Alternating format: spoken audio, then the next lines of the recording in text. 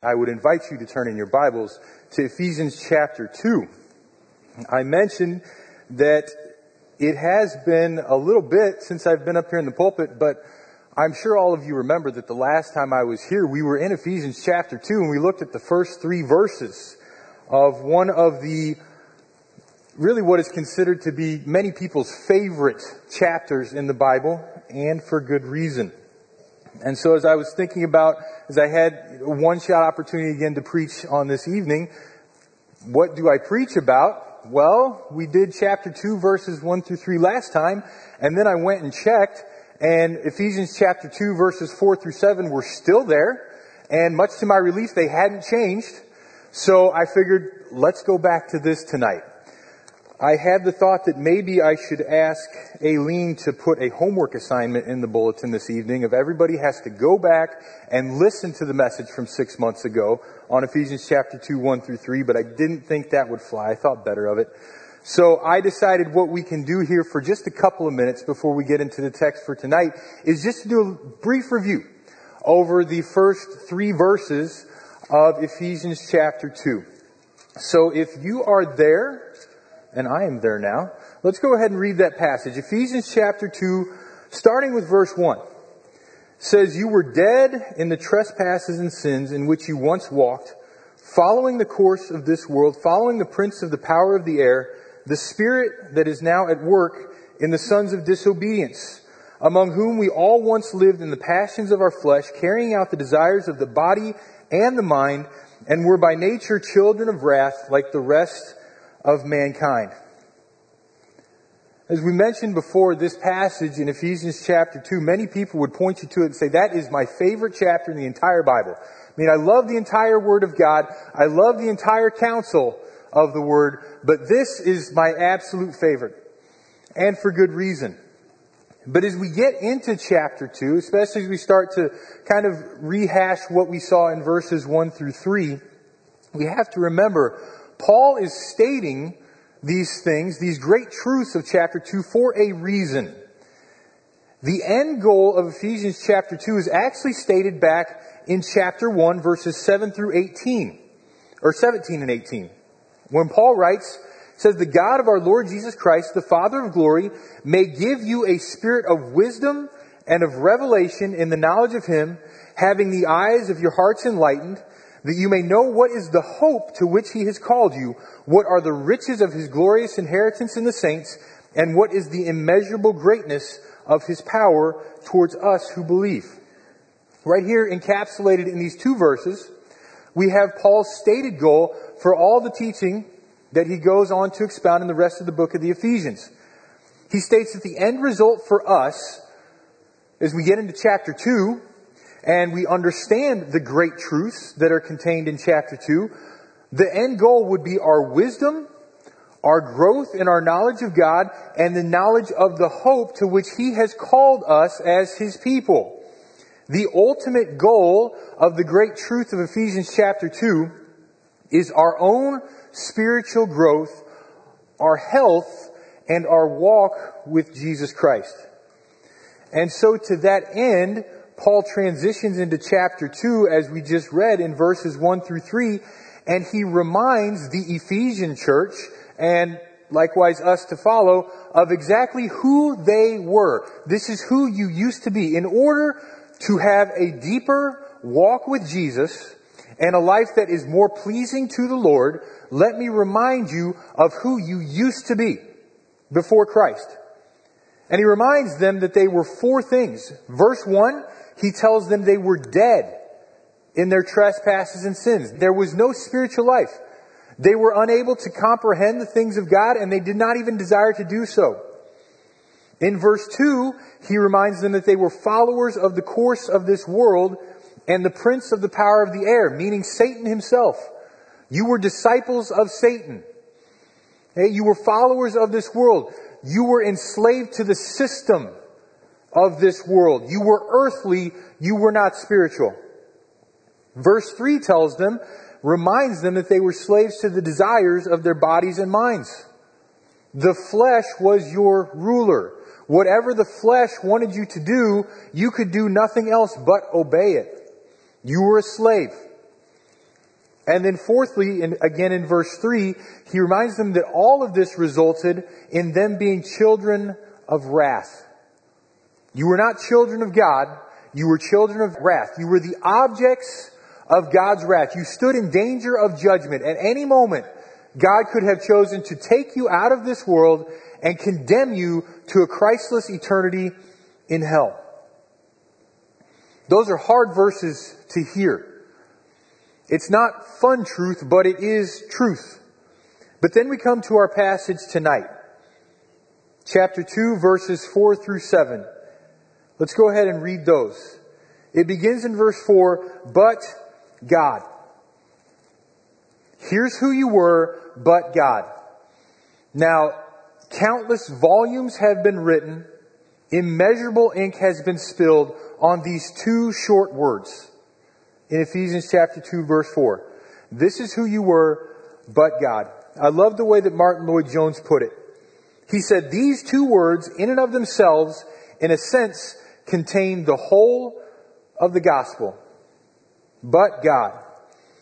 But God, being rich in mercy because of the great love with which He loved us, even when we were dead in our trespasses, made us alive together with Christ. By grace you have been saved, and raised us up with Him, and seated us with Him in the heavenly places in Christ Jesus, so that in the coming ages He might show the immeasurable riches of His grace in kindness toward us in Christ Jesus. As we look to understand the depth of the truth in verses 4 through 7 tonight, we're going to use three key questions to understand this passage. Verse 4 starts out, but God. The first question that we're going to answer is, who is this God? Who is this God? The second question that we need to answer is, what has God done? And the third question we will answer is, why has God done this? But let's look at verse 4 as we get into the passage. This God of but God, who is He? Verse 4 says again, but God, being rich in mercy because of the great love with which He loved us. There are two character attributes of God that are highlighted here in verse 4. The first being that God, this God, is merciful.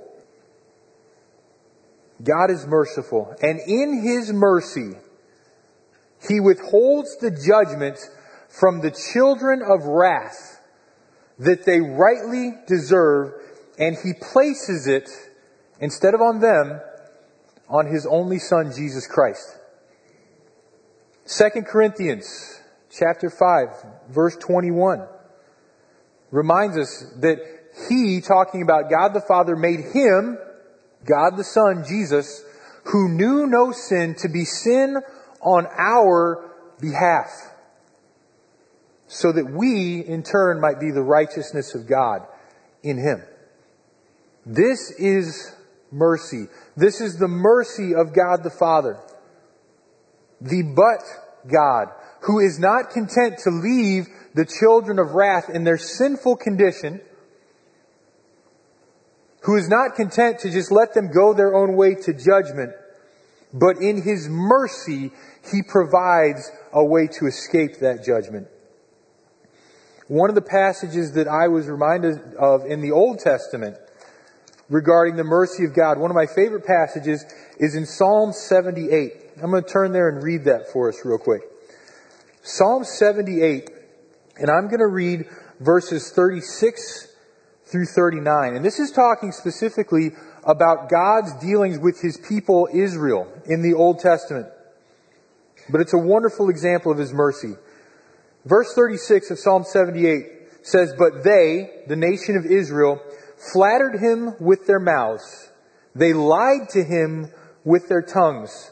Their heart was not steadfast toward Him. They were not faithful to His covenant. Yet He, being compassionate, He atoned for their iniquity, and He did not destroy them. He restrained His anger often, and did not stir up all His wrath.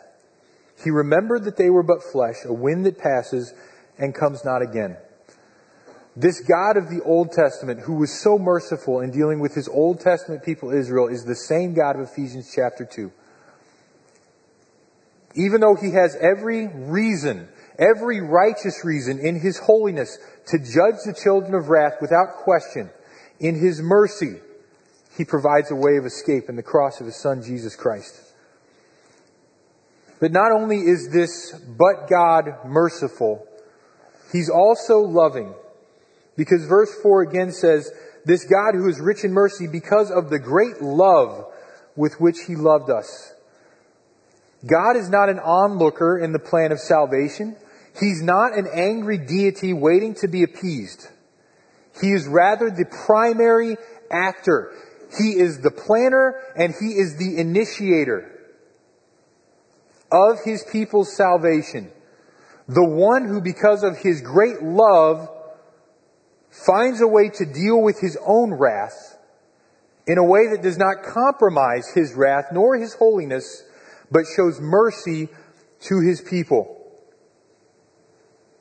This God is merciful and this God is loving, and this causes him to act out in mercy and in love to bring salvation to those who were spiritually dead, who were followers of the course of this world, who were slaves to Satan and his world system, who were the children of wrath. John MacArthur, in his Ephesians commentary, puts it like this, and it's an extended quote, but I wanted to read it to you tonight. He says, though greatly offended and sinned against, as depicted in the parable of Matthew 18:23-35, parable of the prodigal son, because of God's rich mercy and his great love, he offered forgiveness and reconciliation to us as he does to every repentant sinner. Though in their sin and rebellion all men participated in the wickedness of Jesus' crucifixion, God's mercy and love provide a way for them to participate in the righteousness of his crucifixion. I know what you are and what you have done, he says, but because of my great love for you, your penalty has been paid. My law's judgment against you has been satisfied through the work of my Son on your behalf. For his sake, I offer you forgiveness. To come to me, you need only to come to him. Not only did he love enough to forgive, but also enough to die for the very ones who had offended him. Greater love has no one than this, that one laid down his life for his friends.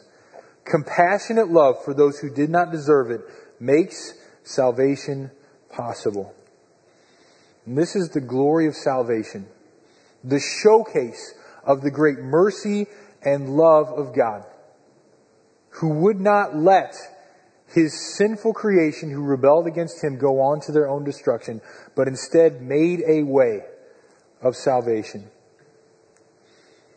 Understand that God's mercy and love, especially here in verse 4 of chapter 2, are revelations of his character. God is not merciful because he does merciful things. He's not loving because he does merciful things. Rather, he does or shows mercy because mercy is his very character. He loves because love is who he is. It is his character. And he can do nothing other than but act in his character. So this God of the but God is a merciful God. He is a loving God who calls sinners to repentance. And says, I am angry with your sin, but there is a way of escape. At great cost to myself, at the expense of the life of my only son, I offer you mercy, and I love you, and I offer you forgiveness. If you will but turn from your sins and repent and trust in him and his work alone for salvation. So that is who God is. Our second question as we move on is, what has God done? And we see the answer to this in verses 5 and 6, and we'll read them again. It says, even when we were dead in our trespasses, God made us alive together with Christ. By grace you have been saved. And he raised us up with him and seated us with him in the heavenly places in Christ Jesus. What has God done? Well, simply, in verses 5 through 6, He has first made us alive together with Christ. Note the continued repetition of with Christ and in Christ all throughout this passage. It says, while we were dead in our trespasses, He made us alive. He has given life to the spiritually dead. We were dead in our trespasses. He made us alive together with Christ, and He raised us up with Him. This is Paul pointing back to the physical resurrection of Jesus Christ and saying what is true of Christ physically is true right now of you spiritually. And just as Christ's resurrection in the Gospels was an indication of the Father's acceptance of His sacrifice, so too when Scripture now speaks of believers being with Christ in resurrection, it's an indication of the acceptance of His sacrifice on their behalf. Just as the Father accepted Christ, His Son Jesus, and raised Him from the dead, so He has accepted you as those who are now in Christ because of faith, and He has now raised you from the dead as well. William Hendrickson, in his Ephesians commentary, he writes this regarding these verses. He says, the new life has already begun. Even now our life is hid with Christ in God. Our names are inscribed in heaven's register. Our interests are being promoted there. We are being governed by heavenly standards and motivated by heavenly impulses. The blessings of heaven constantly descend upon us. Heaven's grace fills our hearts. Its power enables us to be more than conquerors, and to heaven our thoughts aspire and our prayers ascend. Everything that God did for His Son Jesus, in accepting Him and accepting His sacrifice, in raising Him physically from the dead, He has now done for His people who are in Christ. In salvation, just as He did with His only Son when He raised Him from the dead on the third day, He created life in the midst of death. In the same way that He called Jesus forth from the grave, He called believers, those who now are now in Christ, who were spiritually dead, granted them life and called us out of our spiritual graves. But not only has He raised us from the dead, the second thing that we see is that He has seated us with Christ in the heavenly places. As those who have been raised with Christ to new spiritual life, we are now no longer of this present world. We're no longer slaves, like we were in verses 1 through 3, to its sphere of sinfulness. We are now, first of all, citizens of heaven, although we don't reside there physically just yet. When Paul talks about we have been seated with Christ in the heavenly places, that's simply a reference to the supernatural sphere in which God rules. And the language here, the original language, indicates an action, I think that's significant, that has already taken place. This is your present condition. This isn't something, although we look forward to the return of Christ and being with Him forever in glory, that's not what this passage is pointing to. The passage here, the language here, points to our present condition. Even now, as we are here, living our physical lives on this earth, we are seated with Christ positionally in the heavenly places. This is our position of privilege and blessing right now. What Paul wrote of Jesus back in chapter 1, verses 19 through 20, which I'm going to read right now, verse 19 of chapter 1, says God is showing the immeasurable greatness of His power towards us who believe, according to the working of His great might that He worked in Christ when He raised Him from the dead and seated Him at His right hand in the heavenly places. Same language as here in chapter 2. What is true of Christ then is true of us right now. We are joined with Christ so that we are positionally where He is physically right now. It's positional now and it will be physical in the future. And this, and we'll double back around to this here in a few minutes, this isn't just meant to be a nice ethereal thought. Okay, there's a practical aspect of it, that as believers, even while we are here on earth, yet we are positionally with Christ in the heavenly places by the mercy and love of God our Father. This motivates us to live spiritual lives when we remember this positional reality. We remember that this one day will be our actual physical reality. And we look forward to that. We're reminded that we are heavenly, that we are bound for glory, and when Christ returns, we'll be with Him for eternity, and this ought to motivate and inform our lives and our actions presently as we look forward to this. So this God, in chapter 2, verse 4, is a God of mercy. He's a God of love who has made a way of salvation. And in that, what has He done? He has raised us up with Christ, created life where there was only spiritual death. He has seated us with Christ, taken His enemies and given them a position of privilege when He made them His children and His friends with His Son Jesus Christ. But the third key question tonight is, why has God done this? And we look at verse 7 for the answer. So that in the coming ages He might show the immeasurable riches of His grace and kindness toward us in Christ Jesus. Why has God done this? Because salvation for God's glory is by the motivation and His power of His great love. The plan of salvation, God designed it from beginning to end, ultimately for His glory and for the good of His people.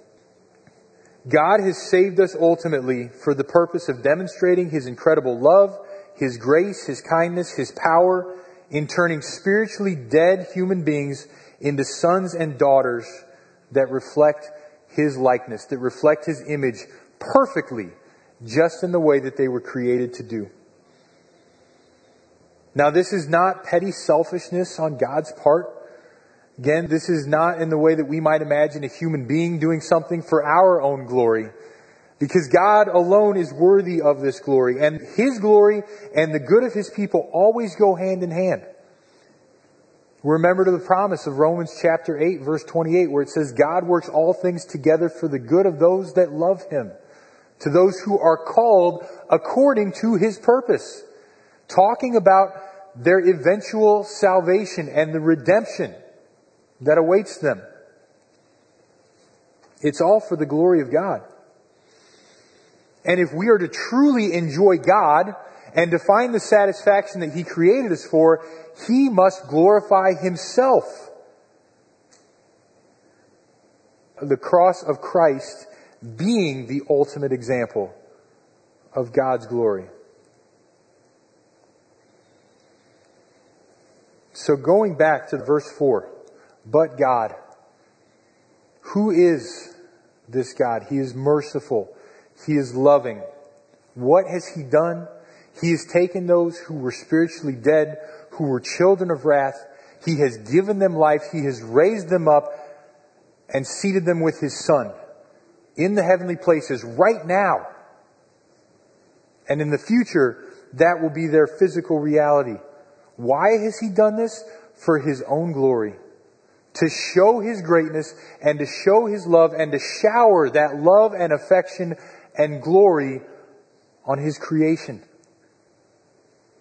And by showing His glory, to give them the ultimate satisfaction that they were created to know and to enjoy. So what does this mean for us? First of all, as we step back and we think about the greatness of this passage. Okay, chapter 2, verses 4 through 7. Understand first of all that this passage, this knowledge of God, the great truths that we have seen starting in verse 1, 1, 2, 3, and then the response of God in verses 4 through 7, it should first of all lead us to repentance. Romans chapter 2, verse 4. Hey, we spoke earlier of the kindness of God. In Romans chapter 2, verse 4, again, when Paul is writing, he says, "Do you not understand that the kindness, or God's kindness, is meant to lead you to repentance?" We, as sinful human beings, ought to look at the kindness of God, and it ought to motivate us to repent. When God says, "The way to know me and to know my love is to turn from your sins and trust in the work of my only Son for salvation," how could that not cause us to want to know this God? And so, first of all, for anyone who is here tonight or hearing my voice, understand that if you have not trusted Christ, you are still a child of wrath. You are the object of God's wrath. Either you will pay for your sins against a holy God, or you can trust Christ for salvation. This "but God" of verse 4 was not content to leave you in your sinful state in danger of His wrath. The gospel is about love and mercy, and everyone who repents and trusts in Christ alone for salvation will receive His mercy and forgiveness.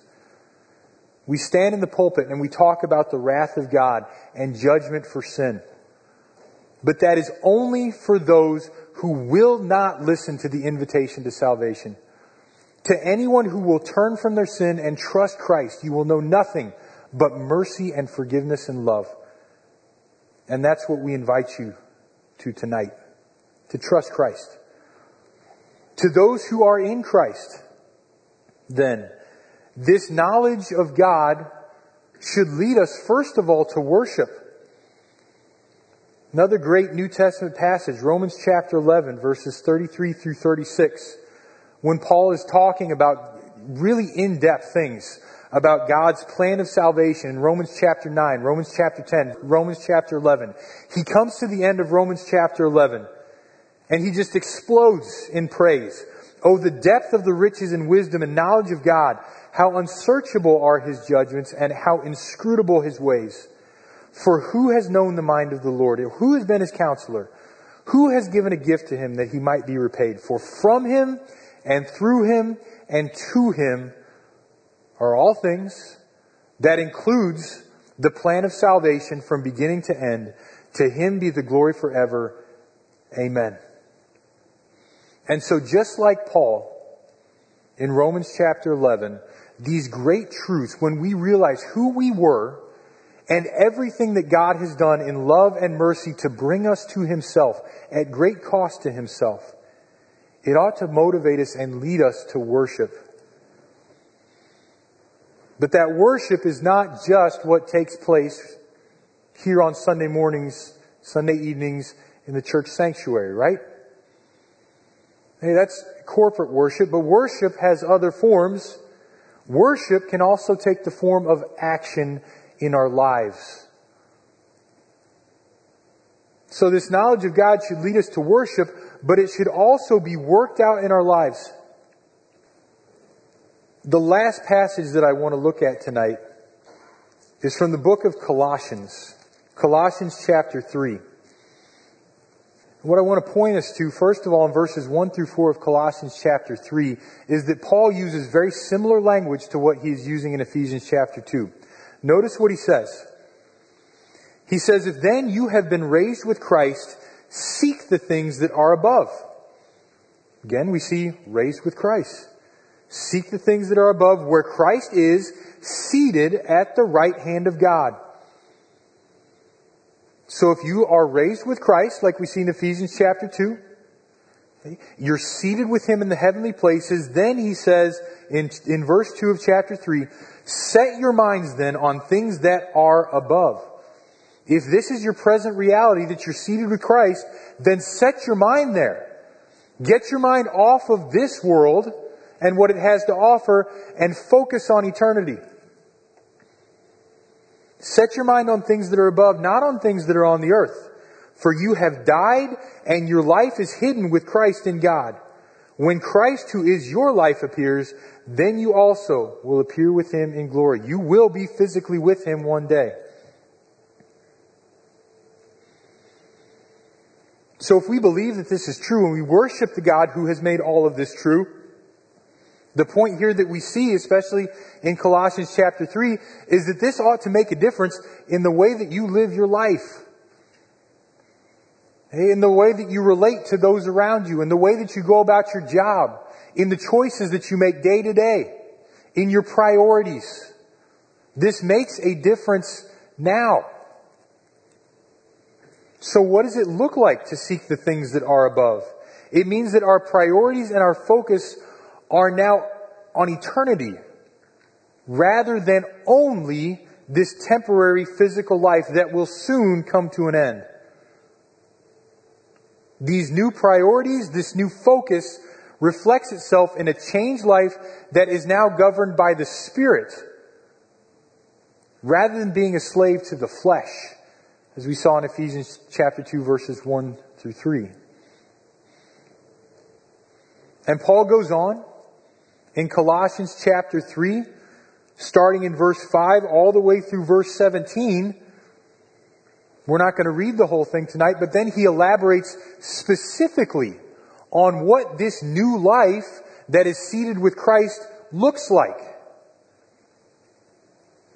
He says in verse 5, for example, put to death what is earthly in you. And then he lists several things that are earthly. Sexual immorality, impurity, passion, evil desire, covetousness, which is idolatry. Says the life that is focused on eternity, that has been raised with Christ, is absent of these things. These things don't characterize that life. Another example, verse 9, don't lie to one another.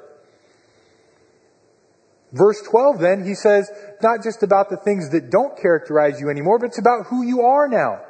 Put on then, holy and beloved, compassionate hearts, kindness, humility, meekness, and patience. And he goes on and expounds on that all the way through verse 17. The point being that those who are raised with Christ look like it and act like it while they are here on earth, before they are with Christ physically. Now, they don't do that perfectly. There are setbacks. There are times when they stumble. There are times when they fall. There are times maybe where they live in darkness for a time. But they belong to Christ, and ultimately the general direction and pattern of their life is to reflect the Spirit that now lives within them. And so a knowledge of what God has done, like we saw in Ephesians chapter 2, will lead to a changed focus in life that will in turn lead to a changed life. New actions. The putting off of the old and the putting on for the new. So I would encourage you, as we close our time tonight, again, I'm sure that most of you are familiar with the verses, Ephesians chapter 2, verses 4 through 7. Wonderful verses. Again, that God was not content to leave us in this sinful condition. It is my prayer as we close that God would allow these truths, though, to penetrate our hearts. First, for anyone that does not know Him, that they would be motivated, they would be drawn to trust Christ in repentance and trust Him alone for salvation. And then for those who do know Christ, that we would be motivated to take these truths, to understand them, to meditate on them, to chew on them, and allow them to work themselves out in our lives. Let's pray. Father, we are thankful to You for Your Word, for the teaching of Your Word, Father, and we're so thankful that You did not leave us at the end of verse 3 of Ephesians chapter 2.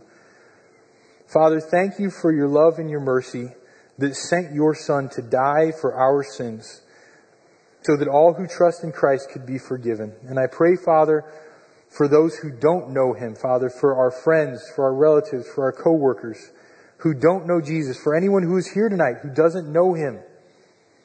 Father, I pray that You would open their eyes, that You would give them repentant hearts, that they would trust Christ for salvation and turn to You for Your mercy. And Father, I pray for the saints here, Lord, that these truths would not just fall on our ears to be forgotten, Father, but that we would remember them, that you would use them and implant them in our hearts in such a way that it causes us to change and to live lives of holiness that are pleasing to you and honoring to your Son. Pray, Father, that you would be with us as we go out this week in our separate walks. Father, help us to be faithful witnesses to the truth. Help us to be faithful to you. Help us to love you and to love those around us as we ought to. Father, we love you, and we pray in the name of your Son, Jesus. Amen.